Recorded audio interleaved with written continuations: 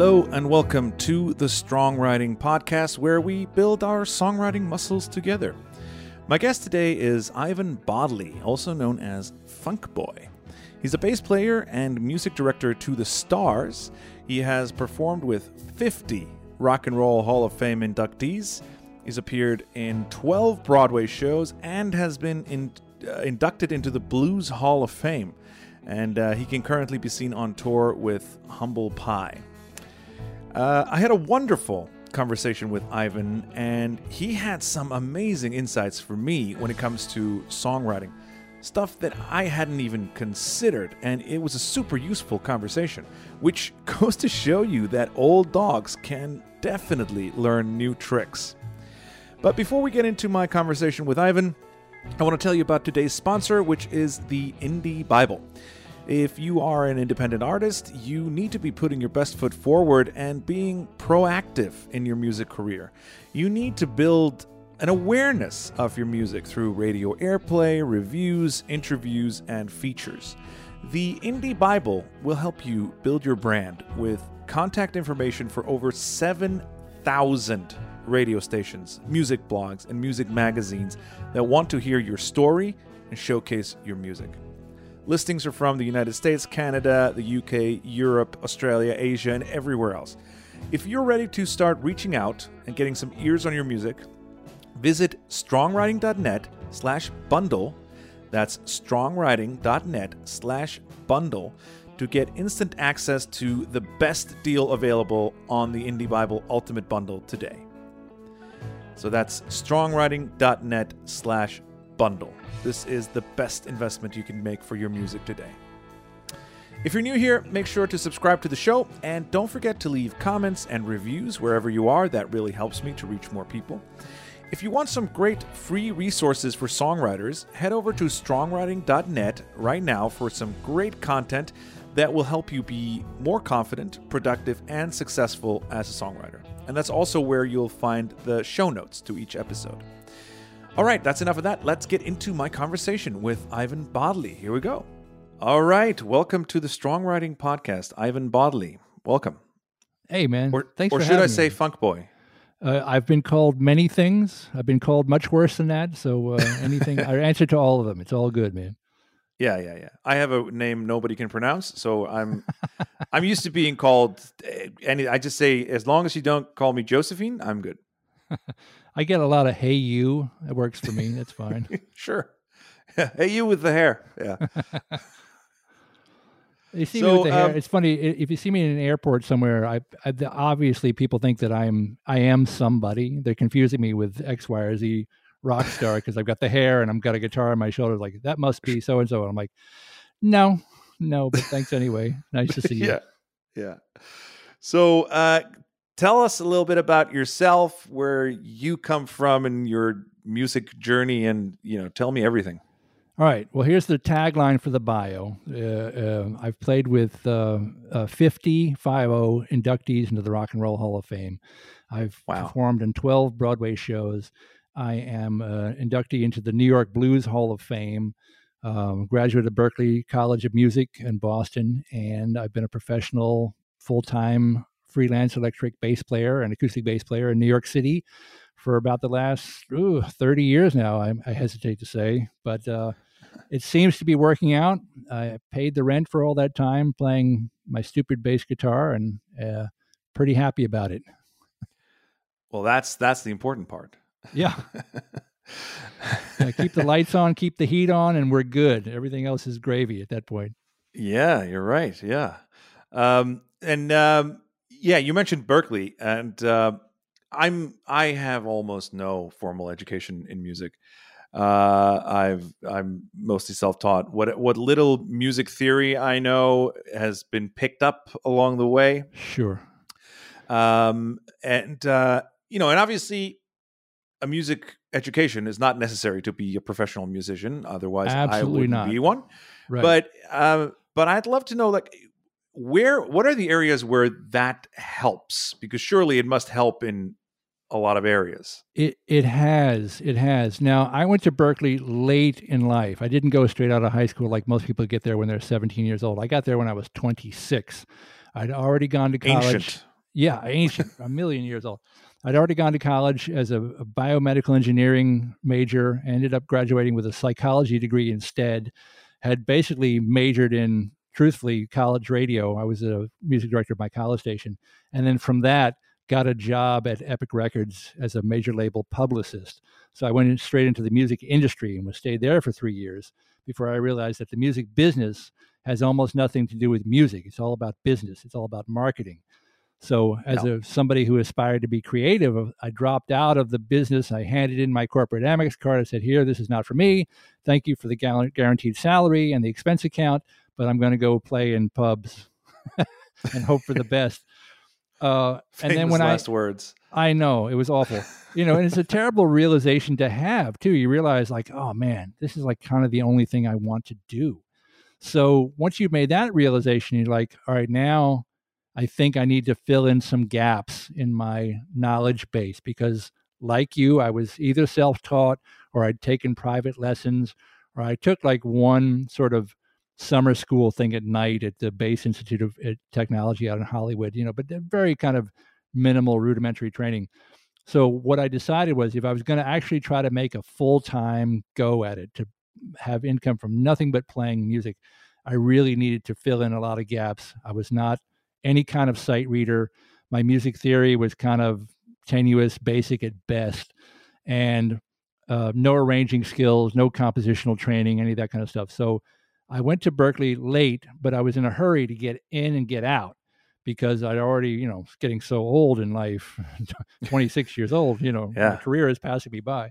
Yeah. So I graduated from Berklee in 18 months. I did 5 straight semesters, got in, got out, took a sort of a custom built major called professional music of only the stuff that I wanted to study, got my diploma, and then hightailed it back to New York City, where I've been since 1992. This is my 30th year in New York.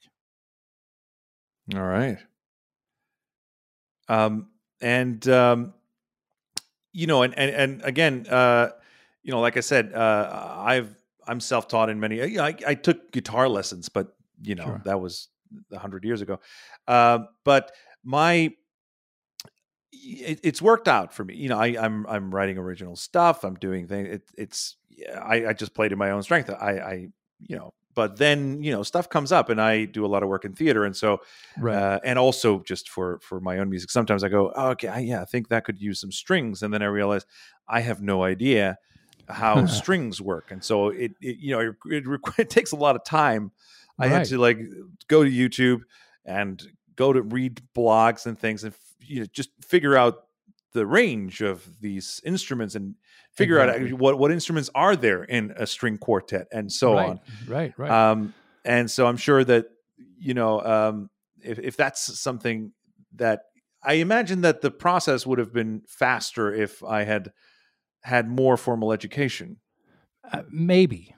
And the parallel that I will draw is like, I took arranging courses and learned all these, way to voice, dissonant chords for this heavy jazz, big band kind of stuff, and then never used any of that stuff. I don't write for, dissonant big bands. That's not what I do. What I get hired to do is soul music bands. I spent like 13 years on the road as music director for Sam Moore from Sam and Dave. And these are playing all the Stax hits, Hold On, I'm Coming, I'm a Soul Man, that kind of stuff like that. So what I was doing was arranging for 3 or 4 horns in a soul band. And that's a very practical piece of knowledge that you have to learn by trial and error. You learn by, looking up in a reference book or YouTube video. Just the same thing you're saying. Like, what's the range? What's the practical range of a trumpet? How do you write it? It's transposing. It's a B flat instrument instead of a C instrument. You had to learn these things kind of on the job. Yeah. And there was I remember one part we were at a gig in Nashville, I think, and there was no trombone part for this one song, and I had a trombonist. He had to read something, so I had a baritone sax part. So the baritone sax is an E flat instrument. The trombone reads in C concert. If you take the baritone part and put it in front of the trombone player and say, ignore the key signature, suddenly the notes worked. So he could play the baritone sax part by reading it on sight. They don't teach that at Berklee. I had to learn that, in the trenches, like, wow, you can swap those parts out. Okay, good. Now I know that. Yeah. Well, learning by doing is tends to work. Unless you're an airline pilot, then you got to have some experience training miles.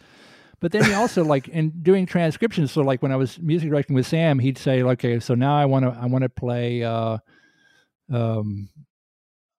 He wanted to do a cover version of "Unchain My Heart," the Ray Charles tune. Yeah. So now I have to go transcribe the record for myself and try to figure out what the horn voicing is. So then I can write it down to give it to my people to play. And I'm realizing it's just a unison line. They're all just playing da da da da da da da. Like there's no voicing to it at all. Right. For a lot of the soul parts. And the Memphis horns, on the stack stuff, they were just tenor and trumpet, so you don't have more than two notes in a voicing. So as I was, living through this live working experience, you gain education by doing in a way that music school doesn't necessarily help. All right, here's another good example. Lenny Pickett, who is the lead tenor sax player in Tower of Power, the guy who played on What Is Hip and all this stuff. He's been the music director of Saturday Night Live on NBC for 30 years, long time.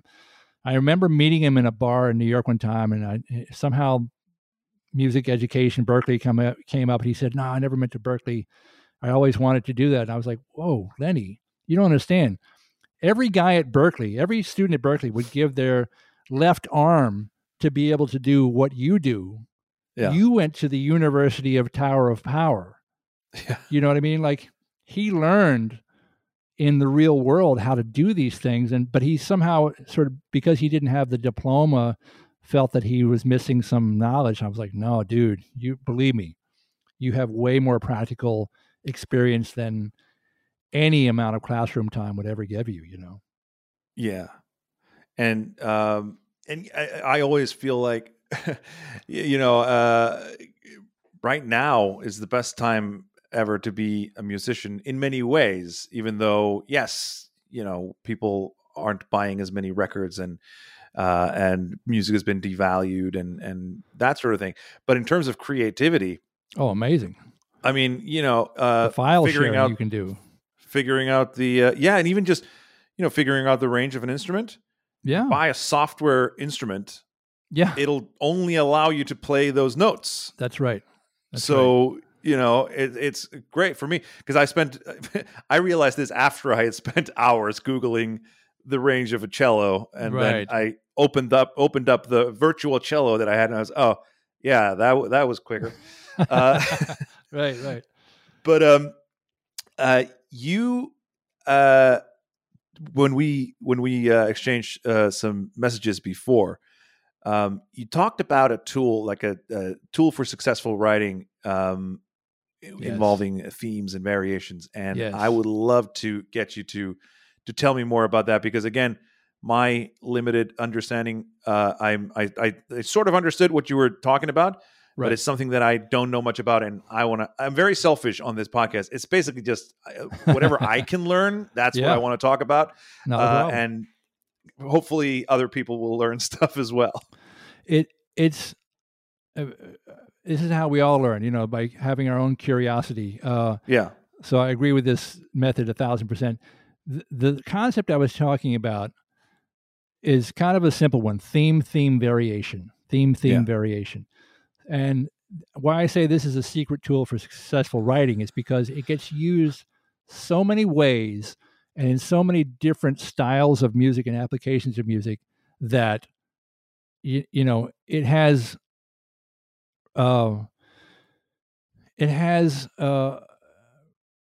benefit. It'll provide benefit to so many different areas of composing, writing, singing, improvising, playing, even making up a bass line, which is what I do all day, and it comes from, this is a classical idea that goes way, way, way back. When you think about the Beethoven thing, da da da da, da da da da. We got the theme. We repeated the theme. Da da da da. Now we're going to do a variation on the theme. Yeah. So you have you state a theme, whatever it is. It can be simple. It can be something very simple. It can be 2 notes like the Beethoven thing, and you say it again, so people know that what you said was intentional. Yes, I said this and I meant this. Yeah. Now, A B. Now we're going to play something that's sort of a variation on that theme. And then very often, like in the jazz standard world, which came from the Tin Pan Alley world, which came from the Broadway show tune writing world, those 32 measure, about the 32 measure song form? That's like all the, all the Irving Berlin, all the Cole Porter, all the, not all, but most of the Cole Porter and Gershwin brothers, those were, there was a standard convention back there called a 32 measure song, which was an A section, a repeated A section, a B section, and then repeat the A section, A, B, A. Each of them 8 bars each. Okay. So the A section, you would state your theme, then you would repeat it verbatim. Yeah. Then you do a variation for the B section, and then you re-establish the theme. Right? So that became the standard 32-bar song form, which all jazz standards use it, all Broadway tunes use it, Tin Pan Alley, show tunes, all that comes from that. If you think about the blues, and I hate to use the lyric that's from the Doors, which are not standard Chicago African-American blues musicians, but it's an easy way to illustrate the point. The lyric is, I woke up this morning and I got myself a beer. Yeah. Repeat the theme. I woke up this morning and I got myself a beer. Right? A, B. And then the next line is release. And I can't remember what the next line is, but it's like you have a theme, whatever it is, however simple it is, repeat it verbatim. Yeah. Yeah. And then, then do the variation on the theme. And that's very common. Hey Joe is, yes. That's a better example because it's actually African Americans. Yeah. Well, I should be quoting Willie Dixon if I'm quoting anybody, but Willie Dixon. Oh yeah, he wrote "Hey Joe," didn't he? Yeah. But that's Spoonful as well. Yes. Yeah. And Backdoor Man, Willie Dixon. That spoonful is great. That spoon, that spoonful. Yeah. Repeat it. That spoonful, that spoonful. How am I gonna get that spoonful? So A B. Yeah. Theme variation. Right. Mm-hmm. So that works for song form, composition. Yeah. AAB or AABA. It works for melodic composition. You're creating a melody for a tune, ba ba dee da ba ba ba ba dee ba ba ba doodly. Have a theme, repeat it exactly. Yeah. And so it gives the listener something to hang their hat on. Yeah. They know that what you're organizing is intentional. Right? And then when your creativity can show how can I then have a variation, an ornamentation on this theme that sort of makes it interesting. And also, to riff off this a little bit, I think this is a great vehicle to create hooks in your songs. 100%. Because I have this theory or this analysis, if you will, of song hooks. Because I used to do professional stand-up comedy. Yeah, and I wrote a thesis on comedy, and I studied joke structure a lot. And a joke structure is very much what you're talking about. You set up, you have your setup and your punchline. Right. And the setup is it sets you up with certain expectations. Right. So it gets you if you want to break it down. Usually it's it takes either it's referencing something that everyone knows. Or it sets up, that's why you always have 3s in jokes, right? You get 1, and then you get 2. That's and then the third one breaks the pattern. Right. And that's the funny part. It breaks the expectations. Mm-hmm. And it's the same thing. You set it up, you repeat it, then you get the third one, and it's twisting it. It's creating something different. And to me, a hook works because you laugh when you're surprised. Right. That's why you don't laugh, many times at the same jokes because you know the joke. It's not surprising you anymore. We know where it's going. That's right. Yeah. We've heard it before. We're not surprised. So laughter is technically a defense mechanism. And to me, a hook is a similar thing where you take certain expectations, certain familiarity with musical tropes, and you slightly subvert them somehow. Yes. And so this is one thing, like A, B, you set it up, you repeat it, and then you create something different, and that's what catches in your brain. Exactly the same. You that laughter, that little glee that you have emotionally happens the same thing with music. You react to that, like, okay, here's the theme again, got it. Oh, something different. That's delightful. Yeah. Exactly. Yeah. Right. That's the thing. And I do this, I've never heard this broken down the way you've been describing, but I realize as I'm listening to you talk that I subconsciously do this a lot. If I'm writing something I work mostly in Americana, so I write a lot of folk, blues, that sort of stuff. And so there's a lot of repeated lines. And I somehow just instinctively, I guess, find myself, if the melody is sort of repeated, then I find on the third go, I'll, go up instead of down, or I'll do a variation to keep it interesting, because listening to the same line 3 times in a row just gets boring. Right. Well, what you've done without realizing it, you've done a course study in studying the masters. You're repeating the success that you've heard others have by doing that. Of course. Even if it's not formalized as a compositional technique, and it works for a vocal line, it works for writing a hook, it works for creating a string part as a background line to a singing, to a vocal tune, it works for creating a bass line, chord same progression. Thing. Chord progression, 100%. I do this all the time. Like if, the melody repeats, but then play different chords that work with the same melody, and that creates the variation. Right. Well, you think of that your 12-bar blues, your AAB form. Yeah. So you state the first theme over the 1 chord. The second time you're stating the same thing, but it's over the 4 chord now. Yeah. You know what I'm saying? Like it's exactly the same melody, but now you have a different harmonic bed that's under it. And then when you go to the 5 chord, now you got the release or the punchline or whatever, that happens. Yeah. Exactly. BB King said, "Nobody loves me but my mother." On the 1 chord. Now the 4 chord. Nobody loves me but my mother. Nobody loves but my mother, and she might be jiving too. Yeah. You know what I'm saying?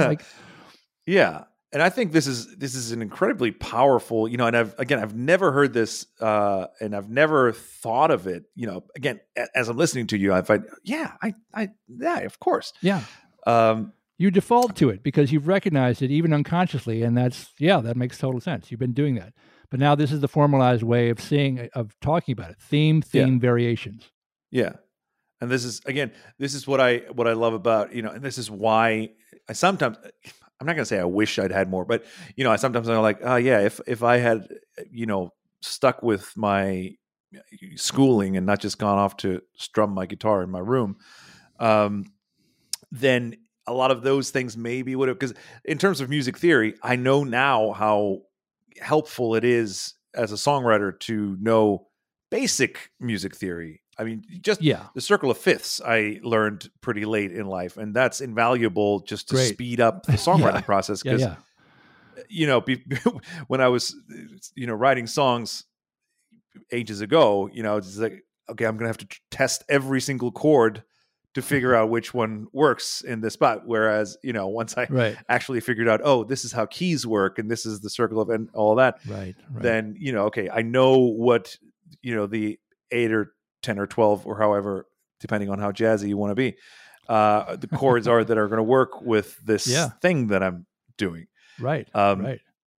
And so this, again, something that I've always done instinctively, but now I feel like that's going to be really helpful to understand this and to then apply it methodically, like I can now apply, keys and scales to my songwriting. You think about it too. This even applies to sort of popular songwriting, like pop songwriting form. The standard that so many people, the template that so many people use: verse, chorus, bridge, chorus. Yeah. Right. So Exactly. that's like, A B, C, A, or B B. A So BB, it's yeah. So it's the same sort of thing. It's a little slightly more convoluted than A, but it's A B, C, B. Sure, yeah. B. Yeah, no, but still, it's, theme, one variation. thing, repeat it, and then the variation. Yeah. Yes. And that was actually, I was going to ask you that next, like how this relates to song structure. Right. And it kind of makes me wonder, like, because, as we know, there are different song structures for different genres. Mm-hmm. So is this something that is universal across genres, or is there a difference between genres with this? It's almost universal. I mean, there are certainly people who spend most of their careers trying to break the mold, trying to break the formulas, trying to play free. We're playing free. Mm-hmm. Like if you think about Ornette Coleman, the free jazz movement, Mm-hmm. we're playing anything we think or anything we feel. Now, when I was at Berklee, one of the courses I took with a great professor named Ed Tomasi was harmonic concepts and improvisation, I think it was what it was called. So we had to do 4 full transcriptions that semester. One of them was Coltrane, one was McCoy Tyner, one of them was somebody else, and one of them was Ornette Coleman. And I'm thinking, what's he playing? It sounds like totally gobbledygook, But then when I sit down and I wrote out, I had to go listen, rewind, listen, rewind, listen, rewind. Every note that he plays, what you come to find out is that he's organizing all of his ideas in this same way. Theme, variation, theme, variation. It's completely deliberate, totally organized. Yeah. But he's got 5 people playing with him who are also doing this, but maybe in different keys and different intervals and different, rhythms. So it sounds like cacophony. But then when I came to realize, I saw at one time a documentary footage of the painter Jackson Pollock, who's famous for all the splatter paintings that he does, right? Yeah. So Jackson had a garage out on Long Island, I think, Yeah. And he put a canvas on the floor, and he used to listen to like Dixieland jazz. That was his thing, man. So he put on Dixieland jazz, and would take his a dowel, a piece of wood, and would dip it in a bucket of paint, and he would go X pattern, X pattern, X pattern, X pattern, walk down the canvas. Yeah. And he'd take a different color, orange, dip it in the paint, go circle pattern, circle pattern, circle pattern, circle pattern, walk down the canvas. And I was like, it's Ornette Coleman. Everything he's doing is organized chaos. Yeah. Because when you walk down the canvas 80 times now with 4 different colors and 80 different patterns, you come out with a total splatter effect. And that's the way Ornette Coleman originally sounded to me. It was like, this is chaos. Yeah. And then when you sort of break it down into just component parts, like, nope, theme, variation, theme, variation. It was very illuminating to me as a young person. I really enjoyed figuring that out. Yeah, I think to me, improvisation, whether musical or in theater, which is where I have most of my improvisational experience from, it needs a framework, to work. Exactly, right. And I think the wilder you want to get, the more restraints you need, because there are certainly artists in all disciplines who just do whatever completely free flow and just make noises and whatnot. But, so there are exceptions to everything, and I'm not going to put down people who do that. But I think that, in terms of, especially if you want to create something that people will enjoy taking in, then there needs to be a method, I think, to the madness, And I agree with that, and I think that anytime that you've sort of seen sort of a large innovation in a musical genre, whatever it is, it's built upon the people that came before it. They're taking the things that they know. Like, for instance, if you think about like the bebop jazz guys that were coming up in the 40s and 50s, they were taking Broadway show tunes that already existed, this AABA 32 measure form we're talking about, and then sort of applying the harmonic concepts that they'd gotten from the French impressionistic composers, and then the new rhythmic things that they were working out with this highly syncopated hoo-ba-doo-ba-doo-ba-doo-ba-doo-li-bop, And then when it came time to do some of their recordings, they would take the chord changes, the structure for one of these standard songs, so it's AABA, 32 measures. It's, it's in the key of G minor, whatever it is, and then they would compose their own melodies to it using the bebop techniques that they were developing.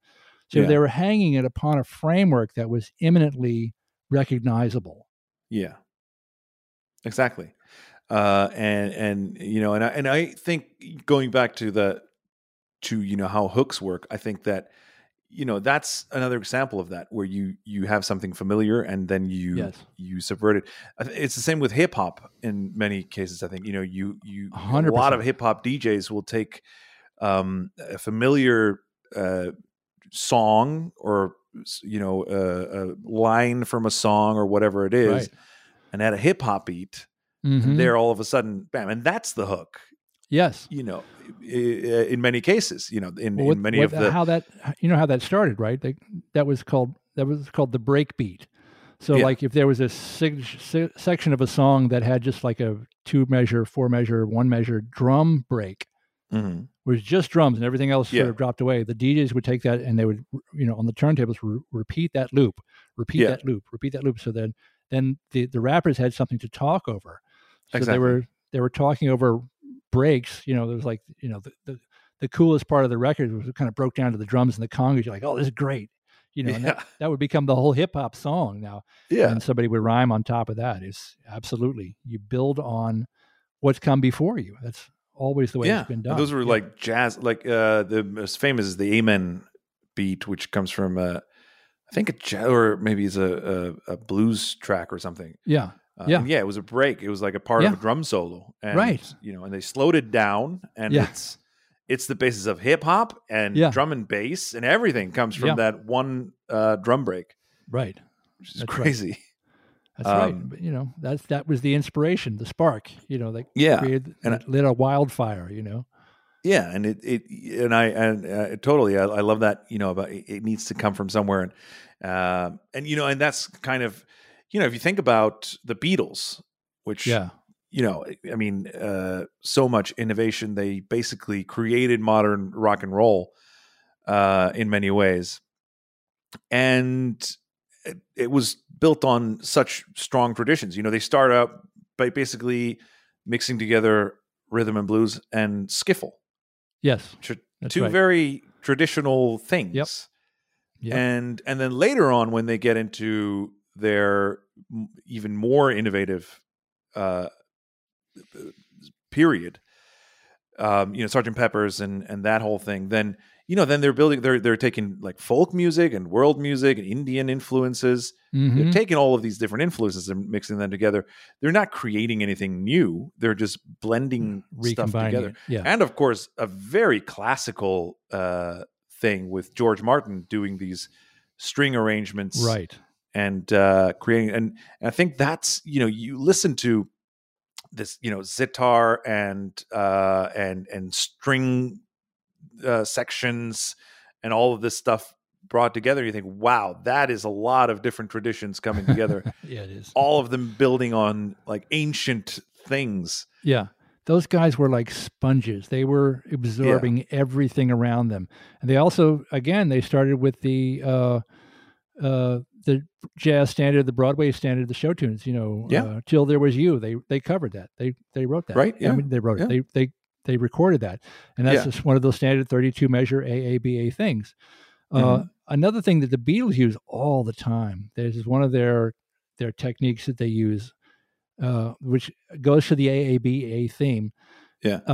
They'll use non-diatonic chords. You know what I mean when I say non-diatonic chords? Nope. It means this is a chord. Diatonic means of the key. Right. So non-diatonic means it's a chord that's not in the keys, so big example I use in there are places I remember, right? So the diatonic chord, 1 chord, 5 chord, 6 chord, flat 7 chord. Right. So if you're looking at a major scale, we're in the key, in the key, in the key, out of the key. Yeah. And then they come back in. They do this over and over again. So like it's, in the key, in the key, in the key, out of the key, back in. Yeah. And that's a great, and I've used that a lot. Sure. And that's a great way to create, like, again, subverting the expectations, because even as listeners, even though we don't know why, we understand that that's off somehow. And if it's and it's sometimes, a lot of the times for me, it's just as simple as I'll play a major chord instead of a minor chord. Right. For the chord, E here, or whatever. Yeah. And that'll, and it really might not matter for the melody, whether it's a major or minor chord, but it'll just sound more interesting to use. More interesting. Yeah. Yeah. And I've seen, and the Beatles there, and I think that's possibly for them, or probably stems from, they were self-taught and they just didn't know. I mean, Paul McCartney, to my knowledge, still doesn't read music. No. And and I watched this great documentary where Rick Rubin and Paul McCartney are. I heard about that. I didn't see that one. Yeah. It's fantastic. You should watch it. Yeah. But there's this great, and Paul's telling all these stories about how these songs came to be, and a lot of the time it's just, like Michelle, he like learned this chord. And so he's like, oh, I'm going to put this in a song. Yeah. And so it was a song that he would used to play at parties, like in mock French, because he thought it made him sound cool. Yeah. And then and he taught. So it's just like, oh, I learned this new chord. I better put it in somewhere. And then he, when they were recording Penny Lane, the what's it called, the piccolo trumpet? Yeah, that's right. That solo. Yep. He like talked to George Martin. I was like, because he heard it at some concert, and he was like, right. I want that for the solo. He talked to George Martin. He said, I know the best piccolo trumpet player. The guy from the London Philharmonic. He'll be right over. Yeah, exactly. Yeah. And then and he came over, and of course Paul didn't have sheet music, so they were like, so what do you want it to sound? He was like, just so he just sang it, and they were like, yeah, and they wrote it down. Yeah, George. And then it wanted to end. Yeah. And the guy went, all right, that's outside the official range of the piccolo trumpet. And he's like, I'm sure you can do it. Yeah. And so he did it. And so that note is out of range for the instrument. In New York City, in the recording sessions, they call that's a double scale note. Like, right. There's guys that can play that, but you're gonna have to pay them twice the union rate to get him to come into the studio, because it's got to be that good, that guy. But I just think that's sort of, it's guys like Paul McCartney who don't, and they're like, I want that note, and he's like, well, that's not in the that's gonna cost you. I mean, can you find a way? Like, sure, yeah I can do that. Thank God he didn't go to music school. If he had gone to music school, he never would have written that piccolo trumpet solo. Exactly. Yeah. They did things like it's a solo in, what is it? Is it Hard Day's Night? It's Hard Day's Night, I think, where the solo is really fast, and they couldn't play it. It was too fast. They'd written the solo, but it was too fast for them to play. So they just slowed the tape down. Right. And did it that way, like an octave lower. Yeah. And sped it up. And, and that's something that today, that's sure. Yeah, you do that. Back in 1960, what was it, 5 or something? That's not a thing that people did. They invented that. Yeah, that was some innovation. Well, actually, that had been sort of perfected slightly before then with like Alvin and the Chipmunks. They recorded all those voices at half speed and then sped them double speed. That's the harpsichord's solo on which song is I'm forgetting it was. I know exactly what you're talking about. Yeah, it's double speed. Like nobody could play that in actual fact because it's a double speed harpsichord part, George Martin, I think George had to play it himself, but at half tempo, down an octave. Yeah. Well, it's also, I mean, they probably did it a bunch of times. There's also the guitar solo on Hard Day's Night where it goes, Yeah. They couldn't do that lick fast enough, right, or accurately enough, I guess. So they slowed it down. And if you listen to it, you can hear that the guitar sounds weird because it's the it's tone playing is in weird, a range, but it's got those bottom string sound. But it, you know.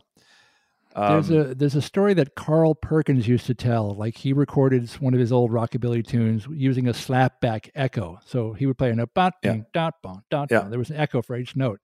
And he said the first time he met the Beatles, George Harrison said, "Oh, I learned that solo." And he played it dot dot dot dot. He played it like he played each note double.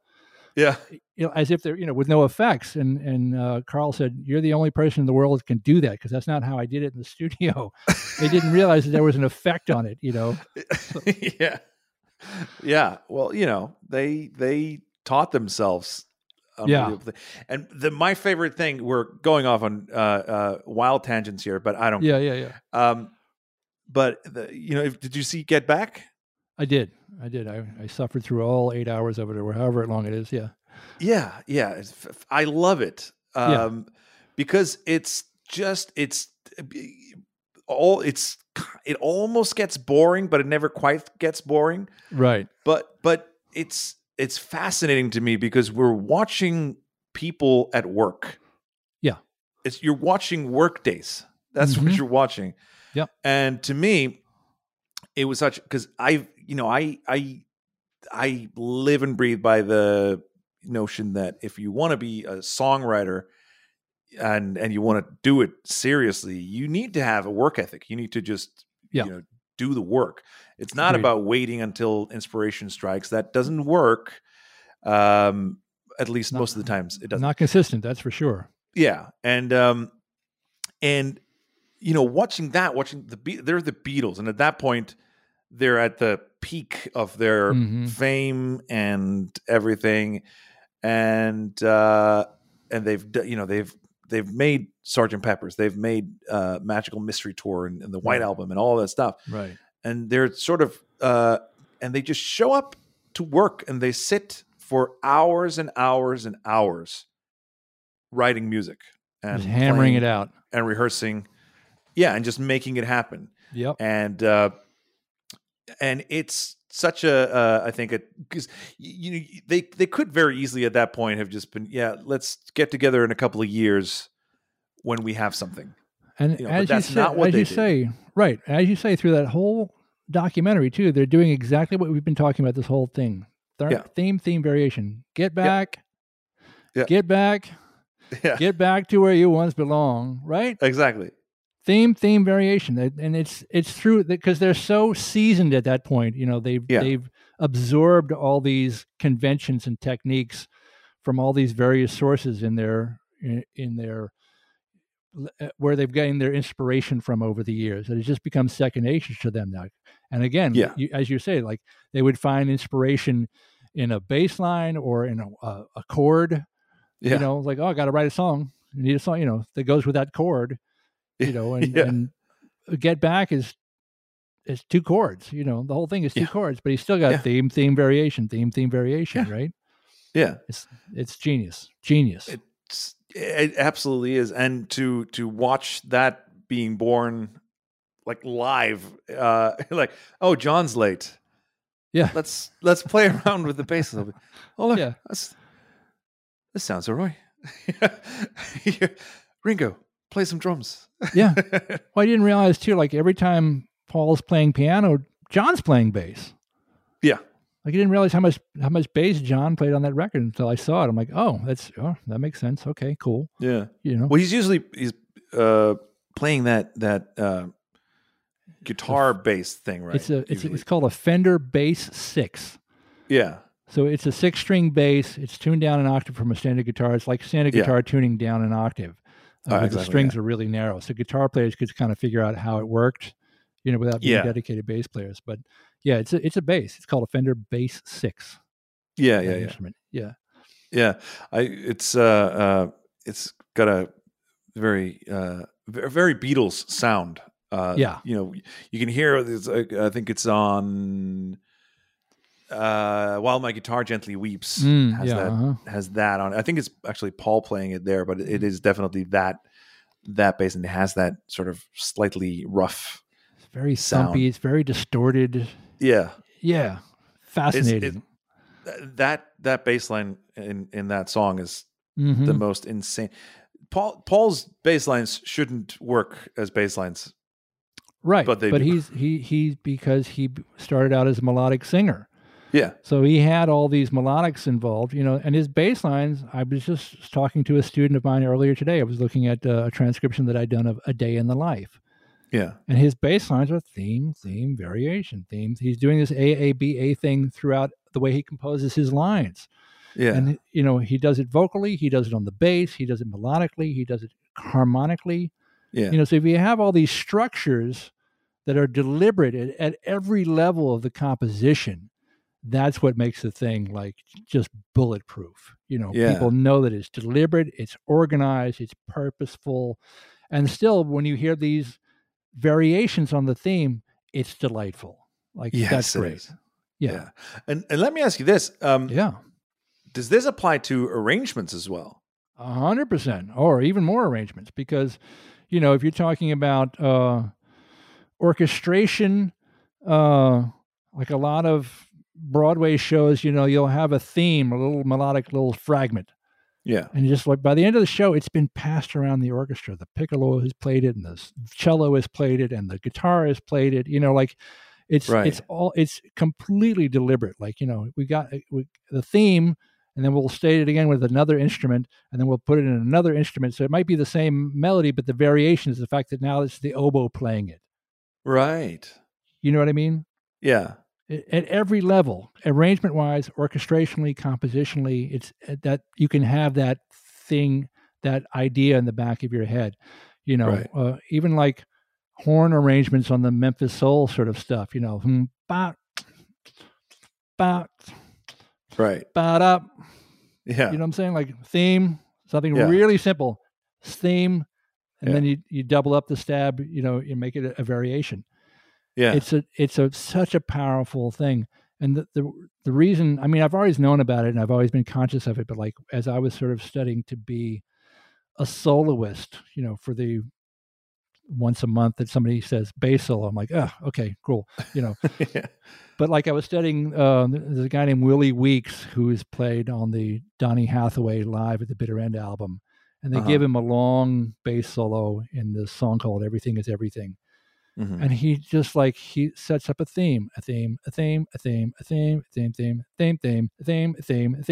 of beats it to death, and then he sort of varies it. Then he goes into another thing, and he kind of beats that to death, and then varies it, and then he goes into another theme. It's so deliberate, and so delightful to listen to as a listener, because he's taking you on the journey with him. You know exactly where one is, you know exactly what key he's in, you know exactly the melodic fragment that he's now playing with and developing over time, very smart.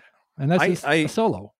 Yeah. It was a trick that I picked up when I was figuring out how to do a string quartet arrangement. And I did it for a song.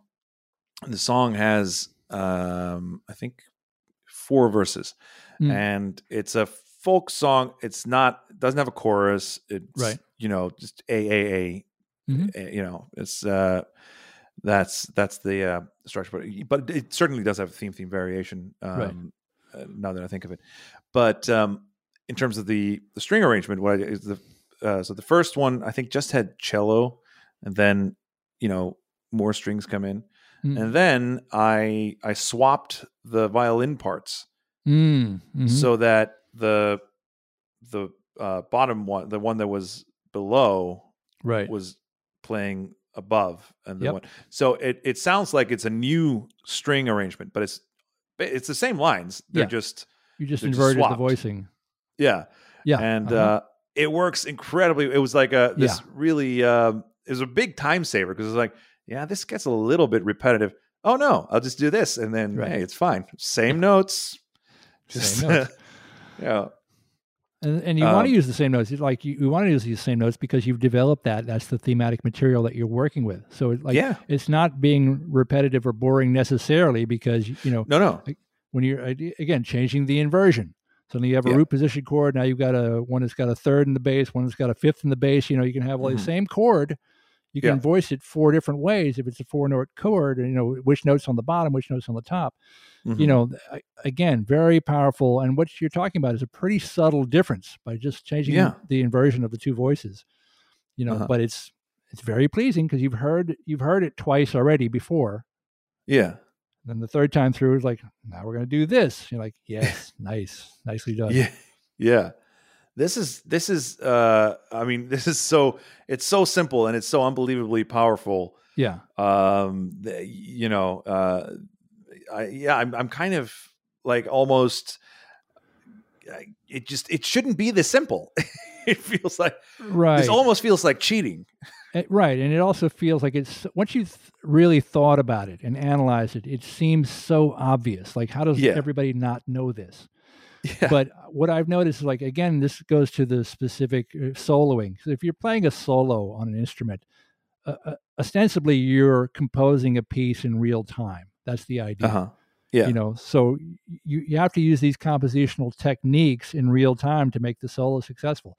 So when I've been, I've spent many, many years like being in the house band at a jam session, where it's like, we'd have a core group and then people would get up and they would sit in and we'd be playing blues or something. So immediately when the guy is just sitting in, the first guy sitting in, and say, okay, take a guitar solo. He's going to play every lick he knows, like, willy, willy, willy, willy, willy, willy, look at me, look at me, look at me. And I'm like, okay.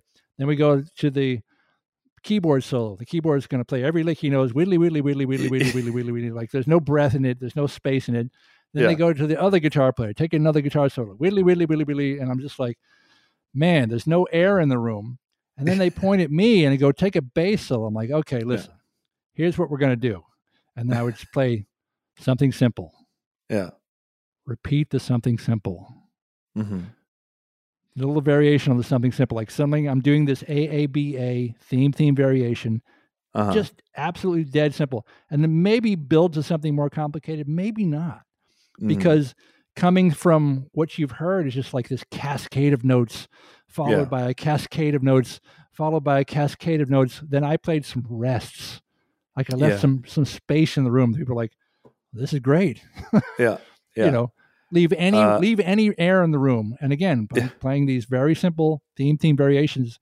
And I can't tell you how many times people come up to say, man, your solo, that was an amazing solo. I was like, you don't know how simple that was. Yeah. For me to think of, conceive, and execute, because I just kept to this idea, this theme variation, and it works over and over again at every level. Orchestration. You have 100-piece orchestra. You still use this idea, Yeah. Yeah. Theme variation is unbelievable. Yeah. Speaking of solo, I'm not much of a soloist, but I do. 90% of the time nowadays, I create my music all on my own. So if I need a solo, I'm playing the solo. Sure. And I think the best advice when I started to sort of figure out how to actually compose and play solos was to think of solos like vocal lines. Yes. And make sure that you breathe. Yes. Because it's uncomfortable to listen to a solo where there's no breath.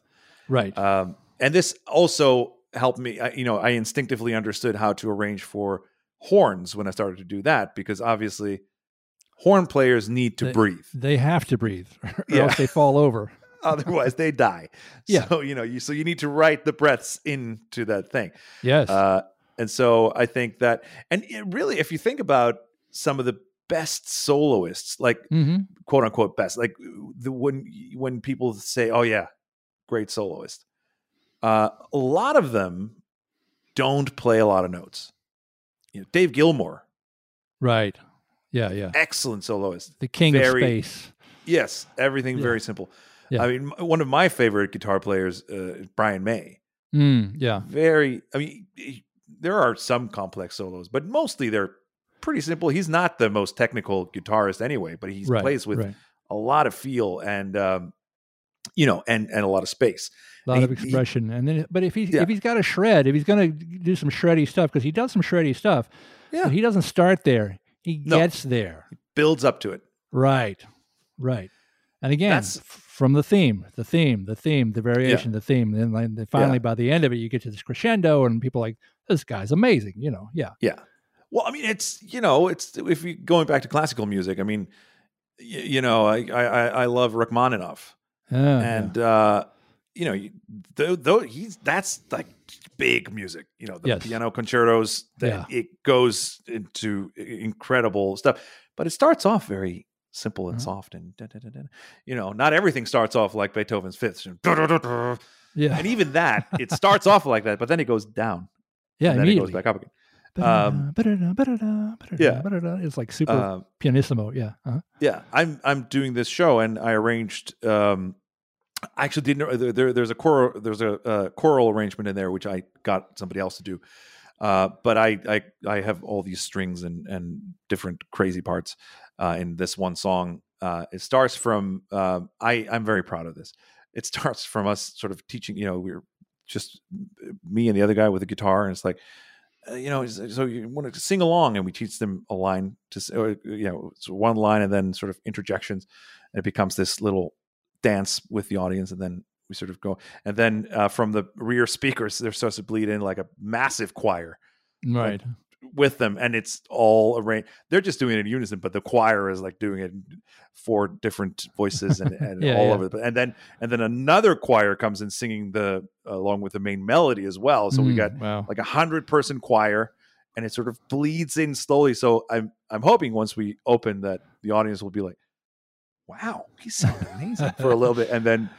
Oh, all right. Yeah, I see what happened. There's an orchestra there and everything. Yeah, this just got the two big. of us on stage, but yeah. This suddenly got really big. Yeah, but it's all about that crescendo and how it builds. And sure, but this has been amazing. I've learned so much, and learned stuff that I guess I instinctively understood. But now I feel like I can actually use this, right? And it's going to speed up things for me.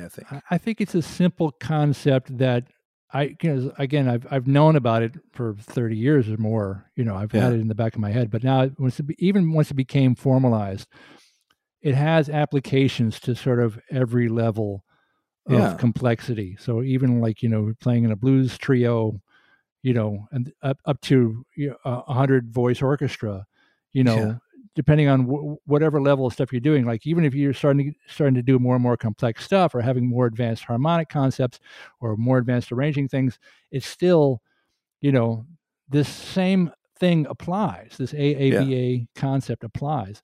And it works out, and it makes your stuff stronger. Even the more techniques that you involve, the more people in the orchestra you involve. Everybody's. It gives the listener something to hang their hat on, and it's so effective. It's so effective. It's unbelievable, and again, shortcut to being effective and creating hooks. Yeah. Wonderful. Thanks so much for coming on and sharing this stuff.